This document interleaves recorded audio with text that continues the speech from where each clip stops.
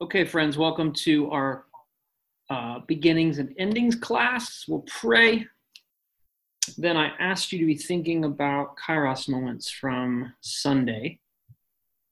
Typically, those could be from what I said or what I didn't say.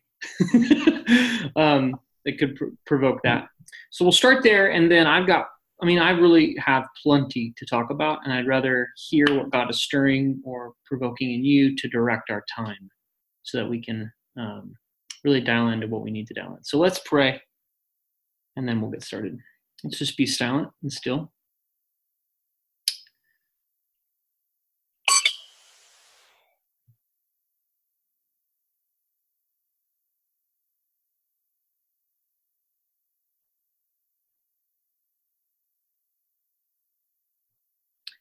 God, as the day passes away and the night comes on, we pray that your light would shine upon us. Illuminate our hearts and minds so that we may be stirred to faithfulness. Lord, may this conversation not just be a curiosity, but may it bear fruit in your kingdom. We ask this in Jesus' name and for his sake. Amen. All right. Well, friends, we talked a little bit about Genesis 1, verses 1 through 3 this past Sunday.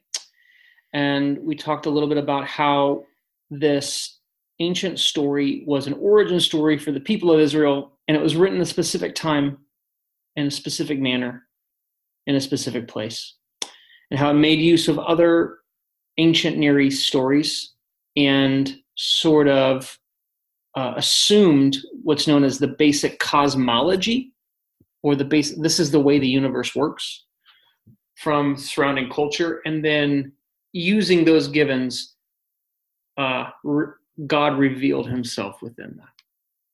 So God enculturated himself and used cultural norms and givens. And so we talked about how God was distinct from the ancient Near Eastern gods, and how people are different than what ancient Near Easterners thought people were for.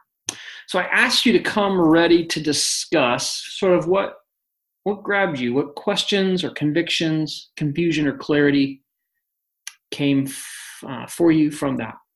So let's begin our time by just sharing that. As you're ready, unmute yourself. If you're not speaking, go ahead and mute yourself in case there's children or cats or car alarms going off. And we'll see where we need to dig into tonight. So who would like to share first?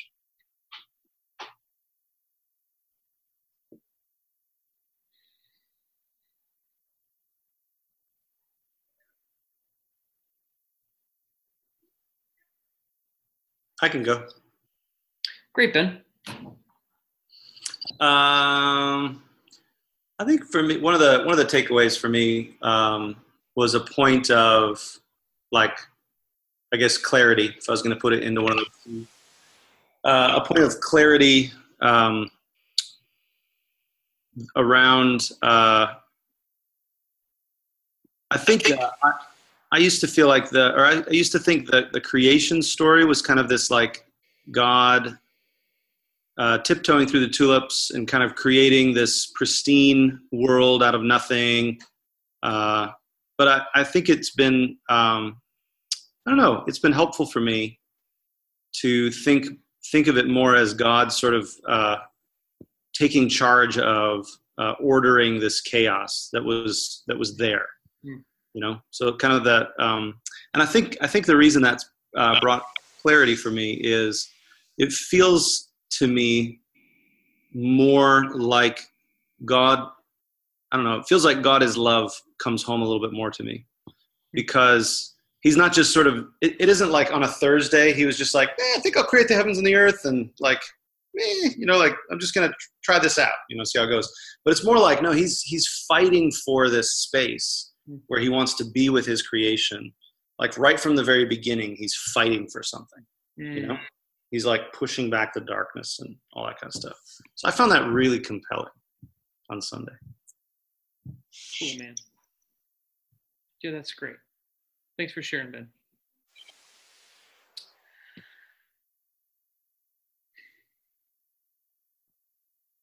Ben, I think that's interesting. I've never thought about that.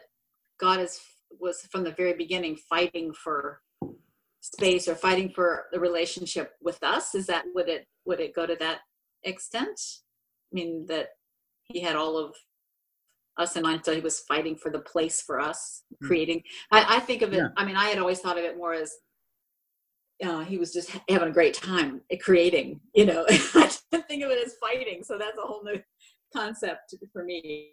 I mean, I look at creation and I think, wow, God must have had fun making that or choosing that or whatever. And so I'd like to hear more about the idea of fighting of that energy, that kind of energy versus the creative energy that I've always thought of it as. Yeah.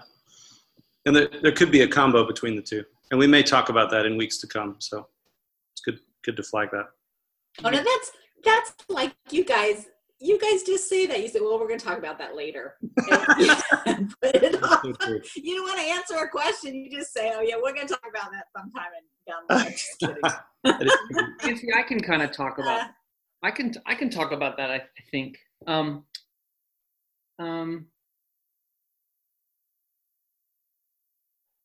There's this interesting story tucked away in places like 2 Peter and Revelation and a few other spots about angels rebelling, right? I saw Satan fall like lightning, Jesus says at one point. And there is there's something about creating everything, including angels, including the heavenly beings, sometimes referred to as the Elohim, right? And then there's at some point, like the angels rebel, but we don't know exactly in the story when that happens, right? I mean, Christian tradition says it happens before Genesis 3, because we have this unnamed serpent that we've come to identify with Satan.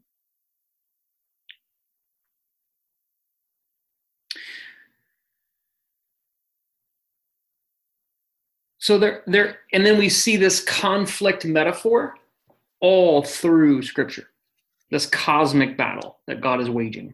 I mean, and we see it in stark relief in places like the showdown with Pharaoh in Egypt. We see it in the Gospel of Mark, right, where Jesus is just casting out demons and healing people, and demons are saying, what do you want with us, Jesus, Son of God? We know who you are. We know what you come to do. And then there's this cosmic battle motif that Paul picks up. So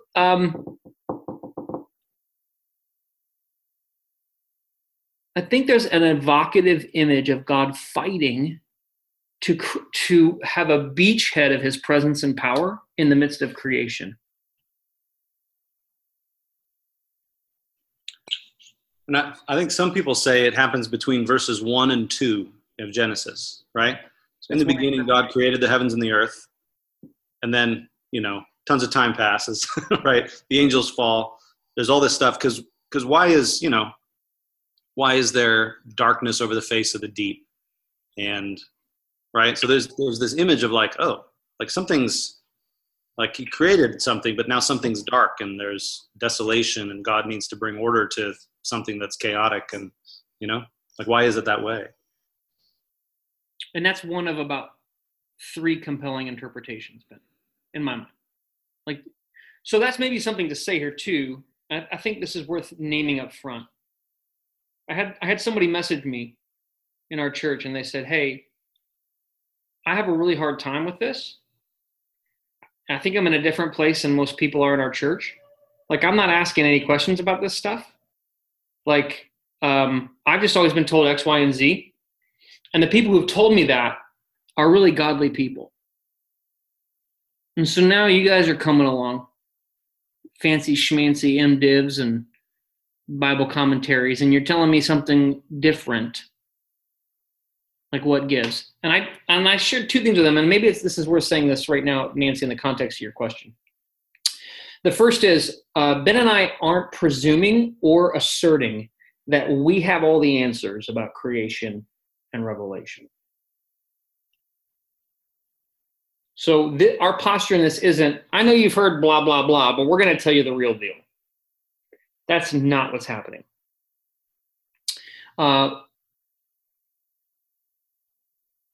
So we aren't seeking certitude in the midst of these texts. We're seeking worship. We're seeking loving God and loving neighbor, which is what Scripture's for. Okay, so that's the first thing. The second thing is just with the answer that, what about all these godly people who are literal 7-day creationists? And I don't think that's how things happen or have to happen. And I just say God accommodates all the time to my misunderstandings about who he is and works in the midst of it. Right? I mean, and I don't say that just based upon experience. I say that based upon Scripture, where God accommodates to polygamy, eating meat, Israel having a king, divorce. I mean, I can go on and on and on, right? God's accommodating all along the way. And Jesus even tells us God accommodates. So I think God's part of the incarnation, part of God becoming human, is he condescends and inhabits where people are. He doesn't stand in this abstract ideal realm and only meet people in like the perfect. He's always meeting people in the real, the reality. And so I just assume that he will be accommodating to me and my misunderstandings until glory. And so he's doing the same thing for these people that think differently than us. He's meeting them where they're at, in their understandings, in their frames. So there may be a theme of fighting. That's a slant that Ben has. But if he's wrong, Yeah. So I would just like to say my question about it was that it was very compelling to me. And your answers, your response, Matt, was, that makes so much sense. And so I would agree that what Ben said is, yeah, that's probably it's both of it, because there's definitely the creation, and that goes all through Scripture too, how God is still creating and recreating. And yet there is this fight. And I think what you guys are doing in allowing, giving space for questioning what we've always believed. It's kind of like I ask when I teach, I say, well, why do we do what we do? That's the question. And we have to think about it, even if we don't come up with the answer, that we at least have to wrestle with it. And it's okay to do that. And so you guys are saying, I think what you guys are saying is, hey, it's okay to ask questions. It's okay to figure out that maybe there's a different way of looking at it than we always thought there was. So I appreciate it, and I'm thankful that you're giving us a safe place to do that. Thanks, Nancy. That's great. That's great. Hi, Olivia. Good to see you. Hi. Hi. Good night. Good No, night, I'm Olivia. not going to bed. Any other characters you want to name? I've got a few things up my sleeve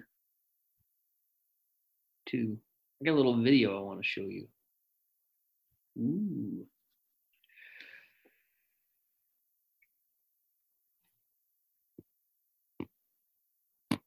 All right, well, how about this? How about as you're pondering and considering that, I'm going to try to do something I haven't done before on our time together. I'm going to screen share and show a short video. Now, I found this video yesterday. So I would have been tempted to show it on Sunday because it basically says everything that I said in my sermon, with a few actually extra things that I probably would have said had I thought of them. But I think it's a really good summary of the work I think is important for us to kind of get here at the beginning. So let me share my screen. Let's do this. Can you all see that? All right, now I'm going to hit play, and you tell me if you can hear it. Give me a thumbs up if you can hear it, okay?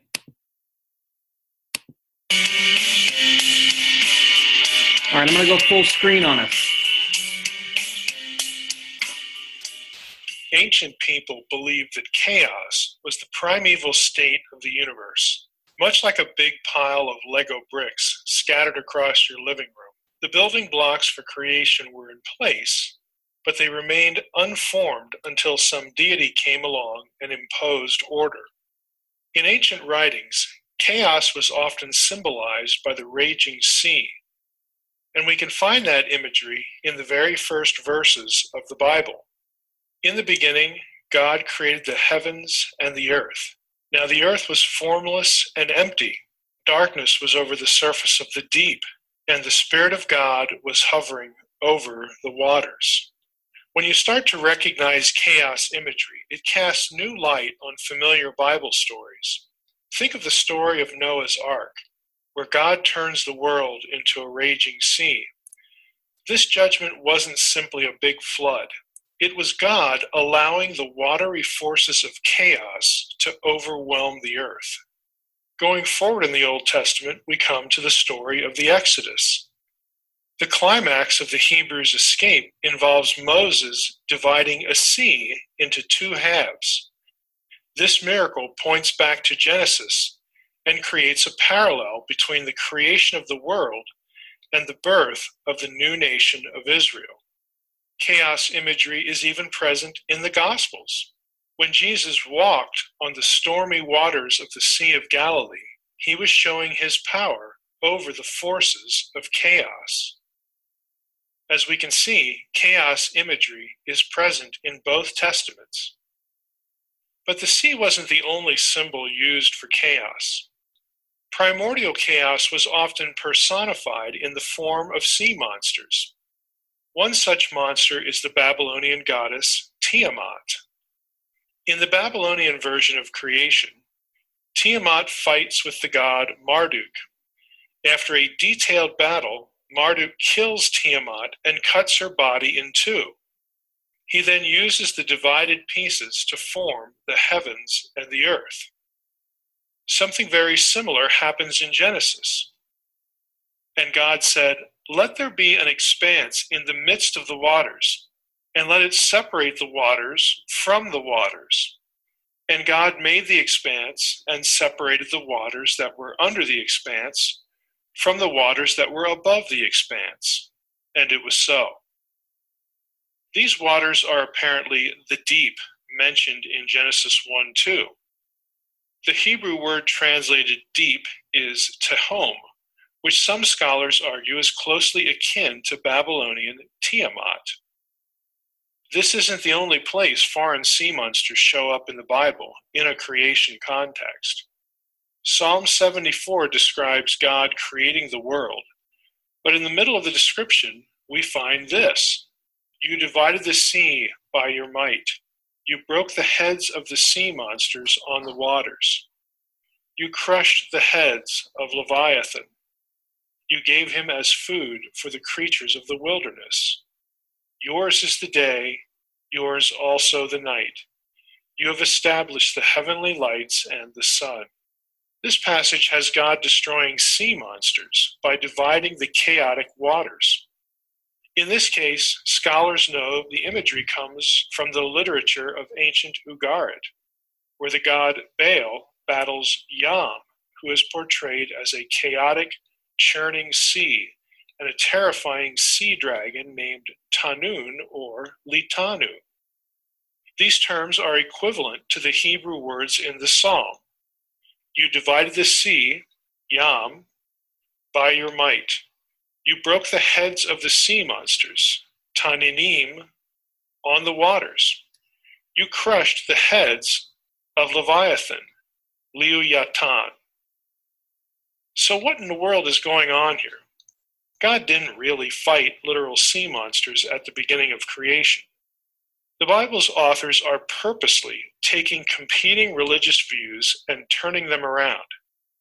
The writers want everyone to know that Yahweh, the God of Israel, defeated chaos, not Marduk or Baal or any other deity. Yahweh is the one who sets order to the universe and holds chaos at bay.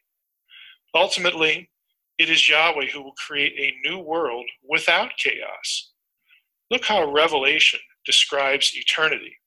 Then I saw a new heaven and a new earth.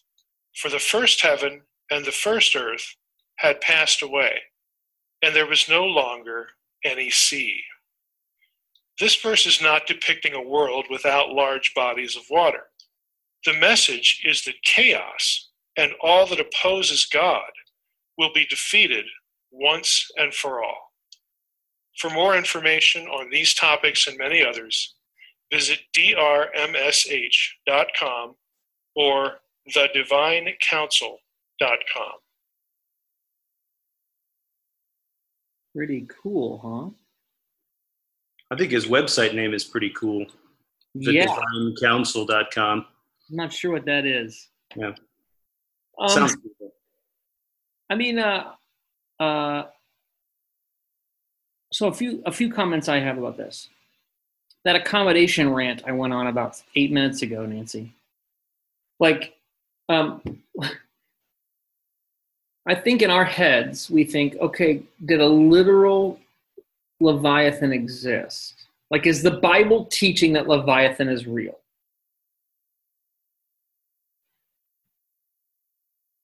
What's wrong with that question?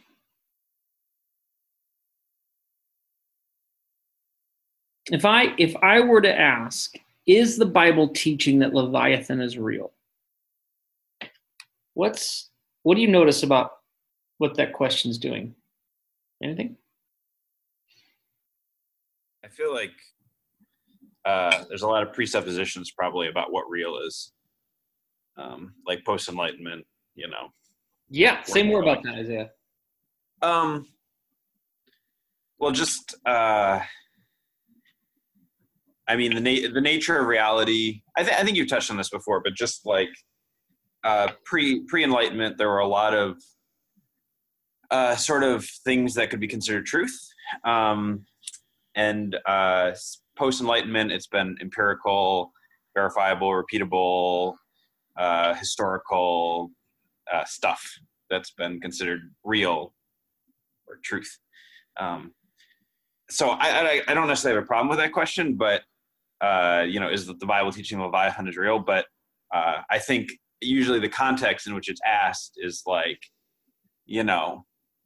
is the Bible teaching a historical, literal sea monster called the Leviathan, that has the exact attributes that can be ascribed to him in the Bible? And that's just not the frame of reference that the writers or readers of that passage probably would have had. Yes. Yeah. Good. So good. Y'all followed that? Isaiah taught it really, really well. So when we say real, we have a frame through which we assess if something is real or not.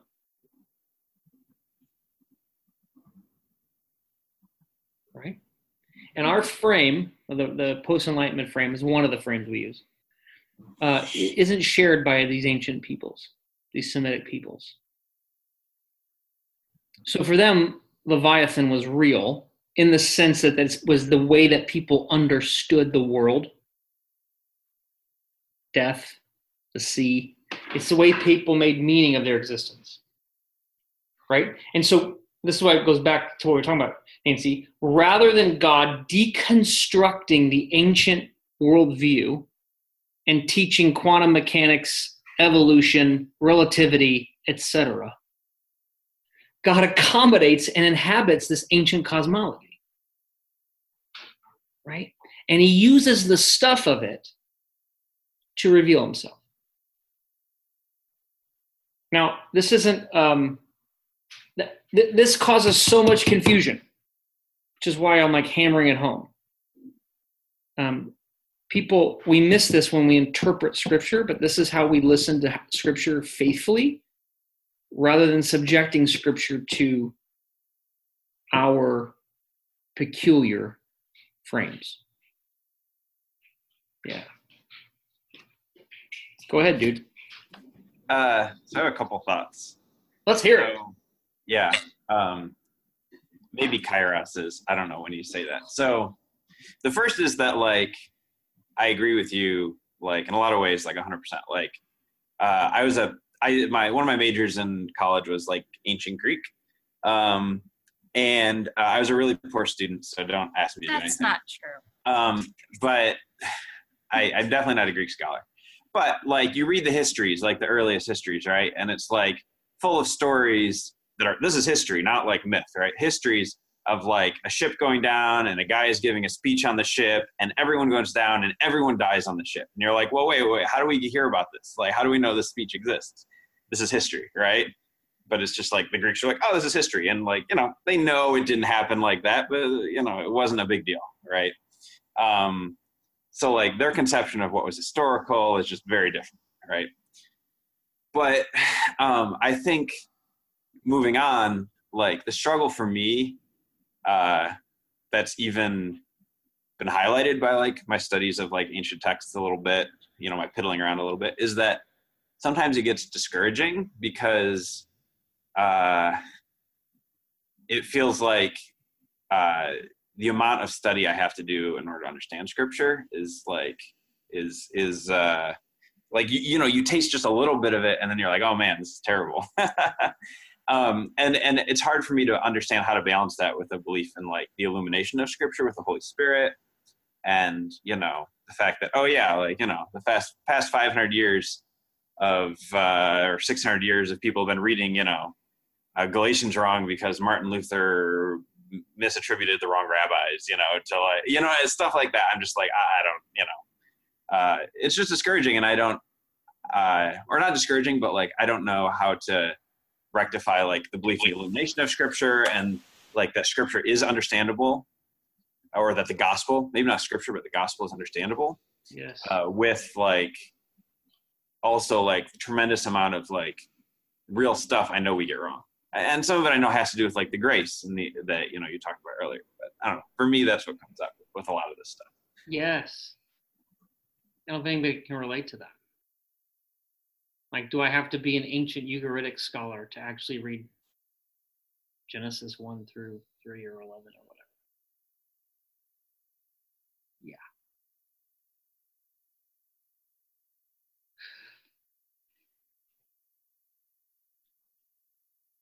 I'm resisting the urge, and this will, Nancy's already registered her complaints on this. I'm resisting the urge of just giving a quick answer to that. Because I think that the pain of that and the pain inherent in that question is important, Isaiah. I do want to just point out there's a frame that you're using to register that question that is part of the problem.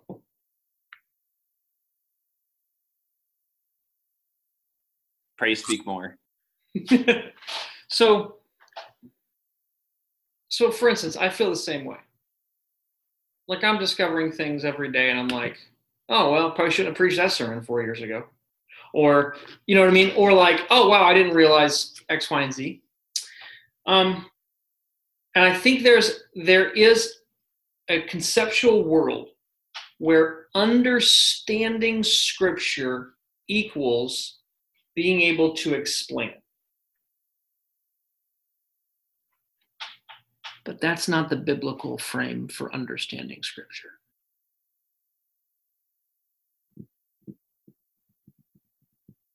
Over and over again, scripture tells us the purpose of scripture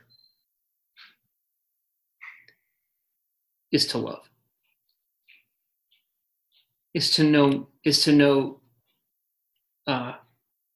God and Jesus Christ, whom he sent. And in fact, Jesus deconstructs this in John 5. He says, you search these scriptures because you think you'll get life if you just wring out every single truth in them, but you refuse to come to me. And they point to me. Paul prays for the Ephesians that they would know the love of Christ that surpasses knowledge, so they could be filled with all the fullness of God. Right? So there's this surpassing of knowledge, love, that scripture is all about. So that's my quick answer, Isaiah. I feel your pain, and I think it's a legitimate you want to come sit close to me? I'm good being off screen. Okay. Hi guys.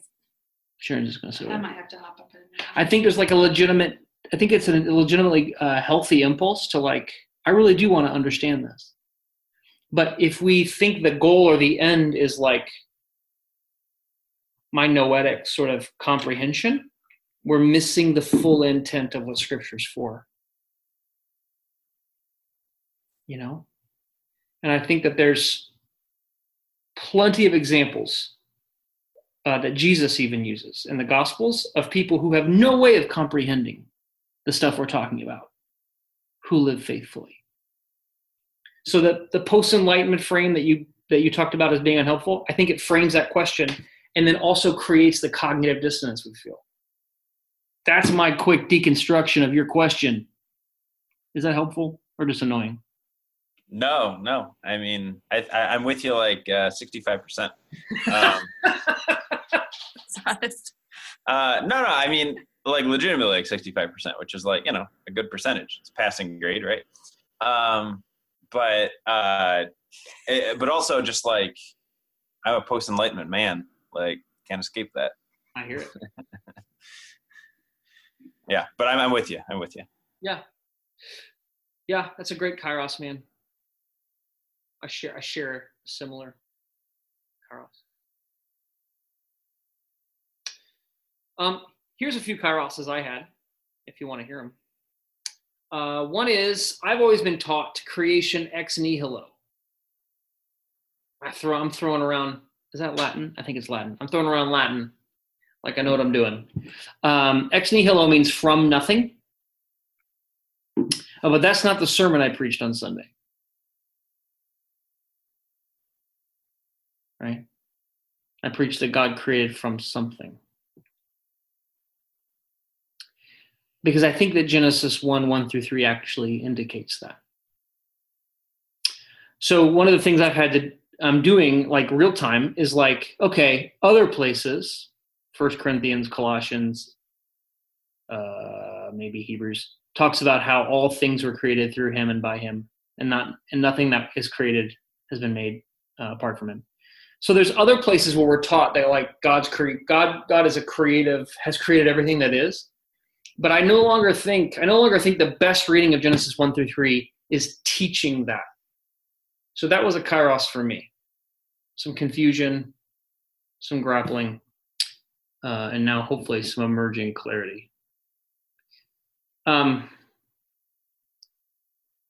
also, my other kairos is, this goes back to what Ben and Nancy were talking about earlier. I think that the cosmic conflict theme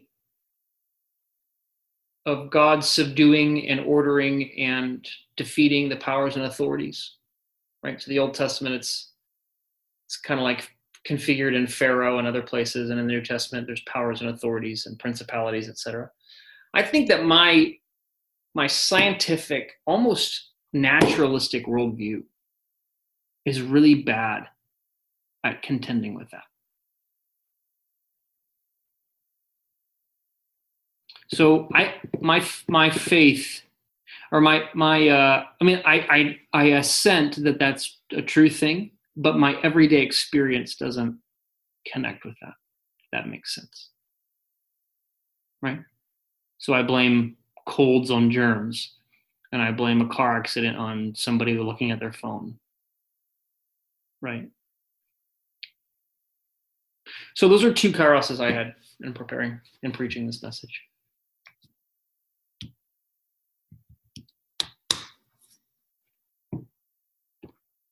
So related to that, kairos that I had, because my frame is basically what lived in Japan, and the Japanese actually, live more in this real world of we're in touch with the spirits. The spirits are real, like Jesus. I mean, they're really more in touch with where Jesus was than Americans are in our postmodern state. They're very much pre-modern, very pre-modern in their thinking.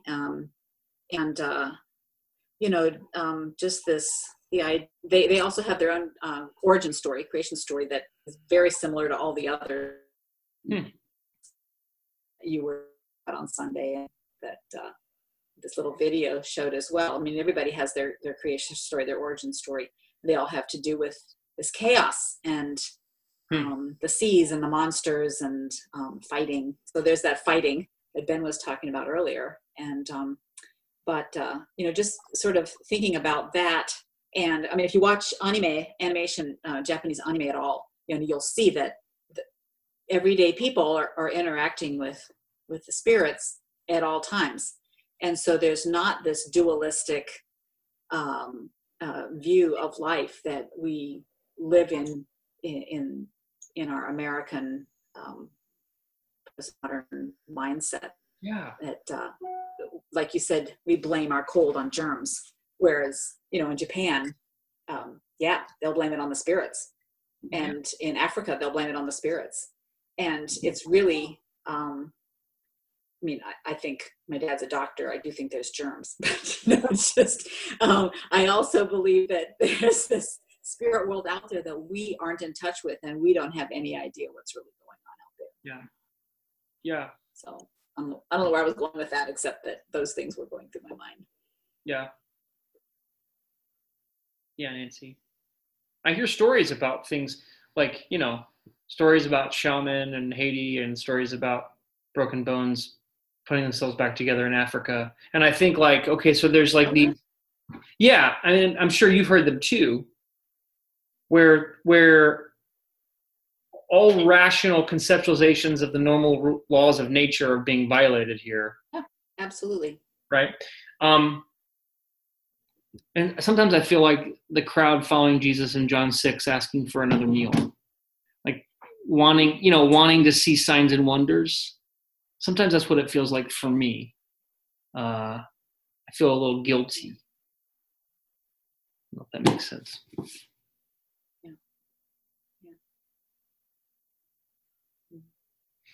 Yeah. That's great. I'd love to hear about the 35% that Isaiah's not there. I love to hear about the interesting part is the 35%.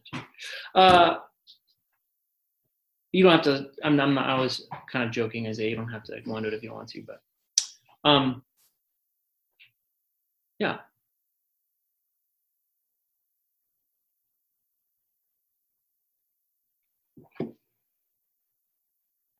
Wait, do you really want the 35% or no? I mean, I really do. Okay. No problem. But I don't want to shame you into saying it. So I'm stuck. Now I have to remember what it was. I mean,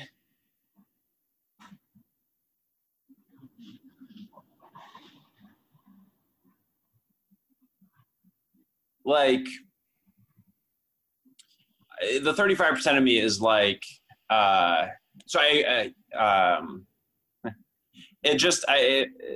your reasoning feels a little circular, in that, but not necessarily wrong. Like, circular reasoning isn't always wrong. It's just maybe not verifiable, which is, post-enlightenment thing. But that,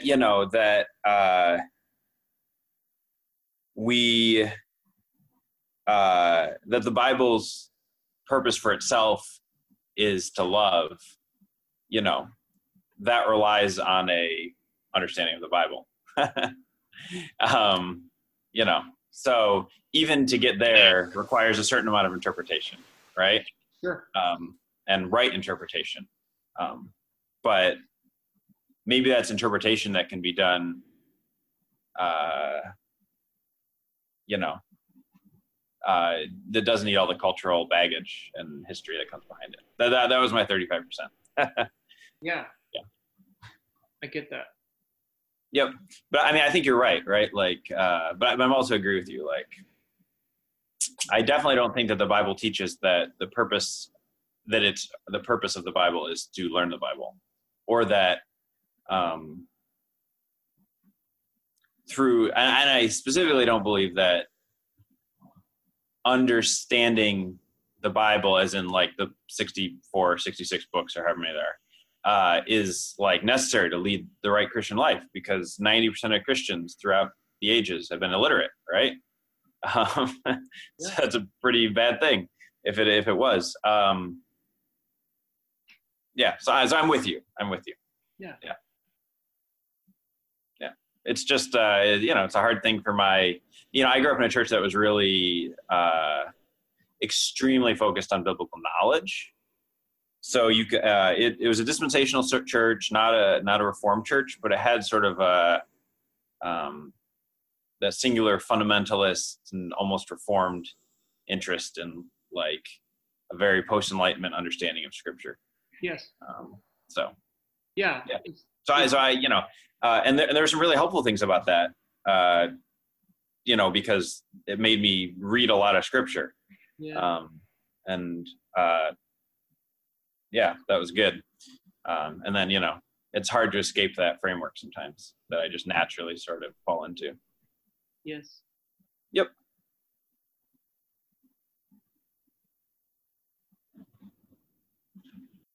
Yes.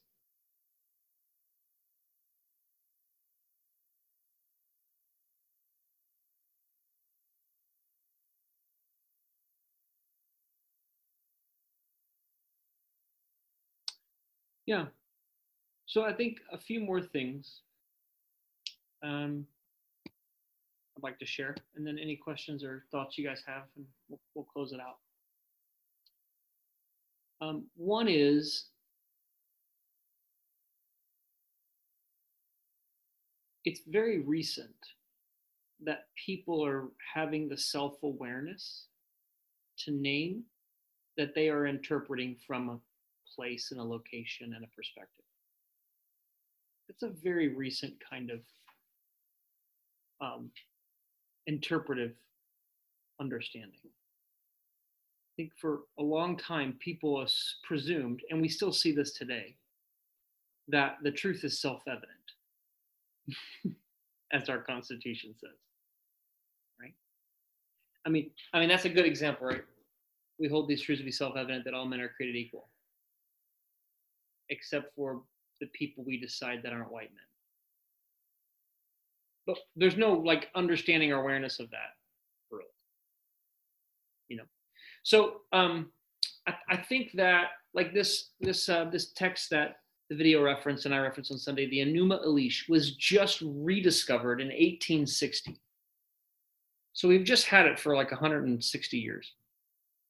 Just kind of beginning, and like these other, like the Egyptian creation narratives, the Ultra-Hassas, which is from, I believe, the Assyrians. Like there's these other narratives that show a lot of the same cosmology, like the world and how it's formed and the substance.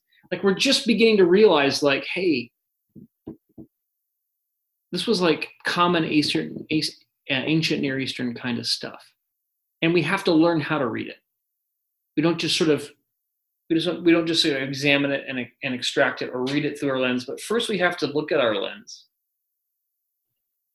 Like you did, Isaiah. I'm post-Enlightenment kind of rationalist, and then assess that.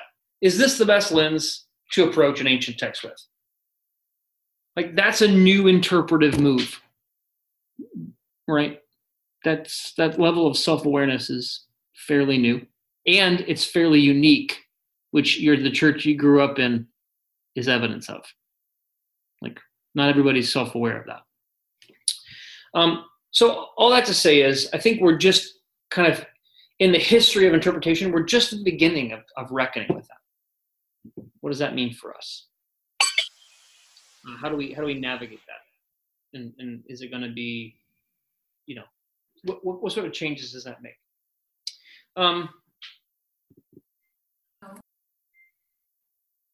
There's something else I wanted to share too.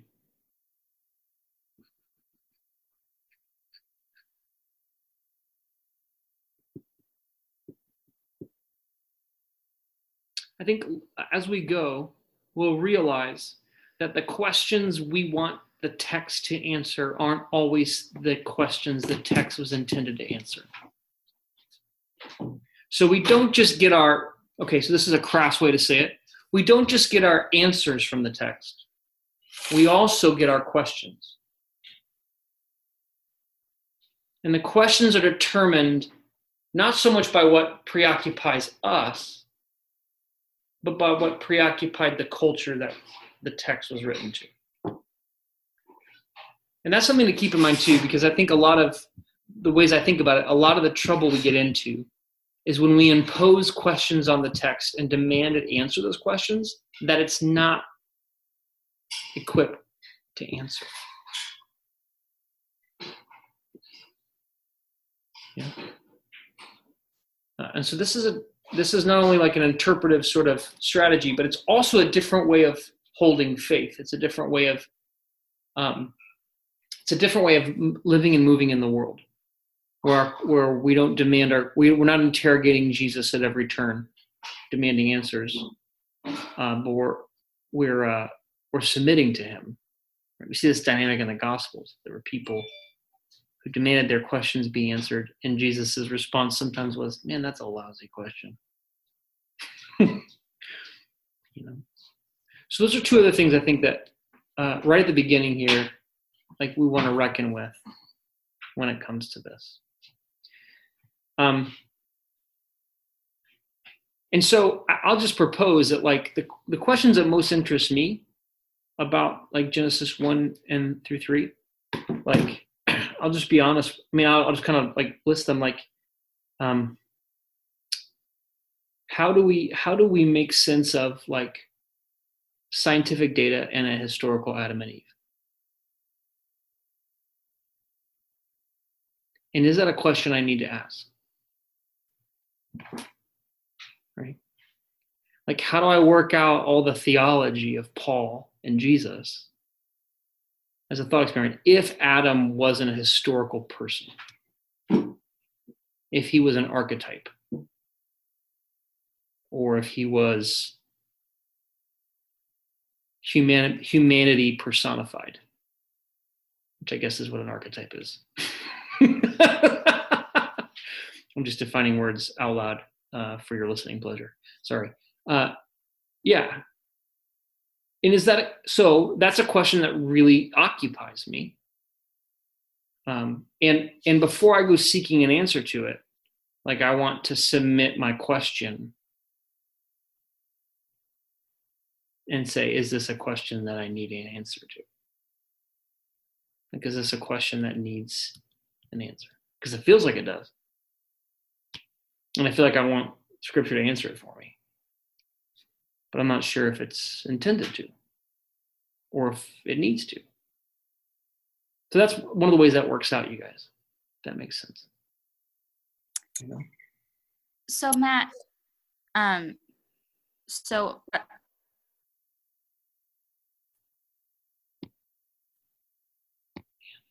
as you're talking, so like one of the questions that I would generally approach Genesis with, and I think I mentioned it the last time, are like gender roles,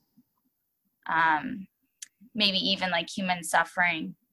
But then when you ask like, well, this new Near East interpretation, like what do we do with that now? What I feel like the call is like imagination or compassionate curiosity, and maybe imagining myself wandering through the desert and hearing this creation story and like feeling it in my bones after leaving Egypt, and like, what does that mean for me, to walk through the Red Sea and like know this creation story about my people? Or, I feel like called into maybe like imagining it differently instead of through my day-to-day. If that makes any sense. I don't know if that's what you're asking us to do, but that's like one of the things that came out for me as you were saying, like, what do we do with this? Yes. Now? So here's what I'm aware of, Josie, and you tell me if this impacts what you're saying. I'm aware that the Genesis account has never been used in a way that I thought was oppressive or abusive against me. like I don't cringe and roll my eyes when somebody reads it. It doesn't, I don't have the interior experience of this being used against me. So I'm going to approach the text in a way that's like, oh, let's see what this says. Maybe a little fear about like, how do I work out like the thing I talked about? But you're coming from a place where you've shared this with us, where people have told you, like, this is where we go to figure out what a woman can and can't do and her place in the world. Oh, look at that. She's supposed to be a helper that submits and doesn't make decisions or think for herself or whatever, like whatever people have told you, right? You know what I mean? And so like, that's, to me, like, I'm not trying to say, put that on the shelf. I'm trying to say, like, that's your location through which you read this text. So like, own it, be aware of it. That's the only way you'll ever be able, I think, to hear something outside of it. I think it's important to note too, though, Josie, that what you're talking about doing is probably a beneficial exercise, but it's something you can only do from your location, right?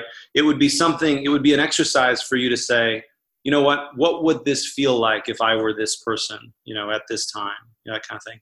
And I feel like that work is good work because it allows you then, like, you will make connections to your life, So it's not like you're setting it on the side. It's just you have enough self-awareness to say, oh, this is my perspective and my location. Like, let's see if I can get into the mindset of somebody who would have heard this when it was first written. How would it hit me then?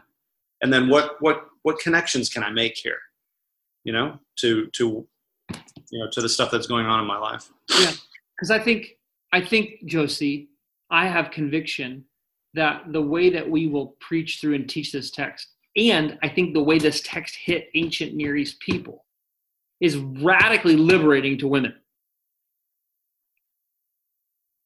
The irony is it's been used to oppress women in some ways, but it's radically liberating. Just a for instance, like what I'm talking about. I don't want to steal any Ben's thunder here. But at the end of Genesis 1, check yourself. All right. Let's make Adam in our image and our likeness, right? And let them have dominion over everything and over everything that creeps. So God created Adam in his image. In the image of God, he created them what? Male and female. He created them. Like, do you hear how the text like introduced this pair like towards the end? Like, it was Adam, which could mean man or human. And then there was this plural, and then there was this male and female. And to be made as a female, to have dominion over the world, is an incredibly empowering thing for a woman in the ancient Near East. For female to image God, like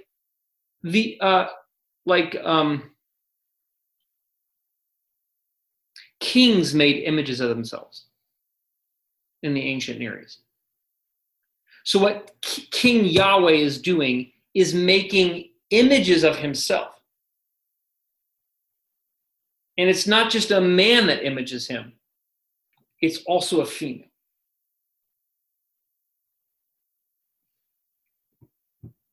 Like, that's ridiculously empowering. Like 1,700 or 2,700 years ago, when women are like chattel. And like that, I'm not saying that this is like an enlightened sort of like empowering egalitarian text. I'm just saying what this text is doing in its time is completely liberating. I thought of this earlier. I want to mention it. if you guys are interested in one of the things that really helped me to do that exercise you're talking about, Josie, is sort of like, how would this have hit me? Is read through this book by Sean Gladding called The Story of God, The Story of Us. And it's basically the story of the scriptures. But the Old Testament is told as like an old man telling the stories of Israel around the fire in Babylon. So they're in exile in Babylon, and he's telling, here's who we are. And it's really fascinating. And the New Testament is, the setting is a house church that somebody starts coming to, and they start telling this person the story of Jesus. It's a really cool, we read it to our kids when they were younger, and it's really, really fun. Makes me want to read it again. It's Yes. great. I don't know, Josie, if that helps. But that's what we want to intend to do here.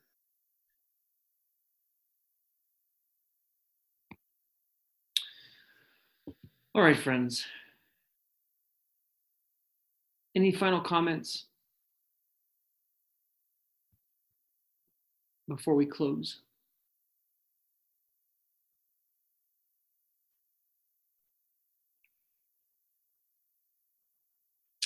Next week, we're going to deal with what? So what is creation about? Why 7 days? Why sea, sky, and birds and sea creatures, and etc. And so Ben will be talking about that, preaching about that this Sunday, and then he'll be leading this class on Tuesday. Thanks for being here. Thanks for bringing great questions.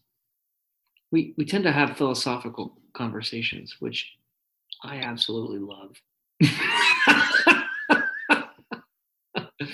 I absolutely love. So it's a lot of fun. Anyway, if you have further thoughts or questions or want to chat more, just just email Ben or I. Happy to talk with you. And yeah, we'll see you Sunday. Peace, friends. Peace, everybody. Have a good night. Bye-bye.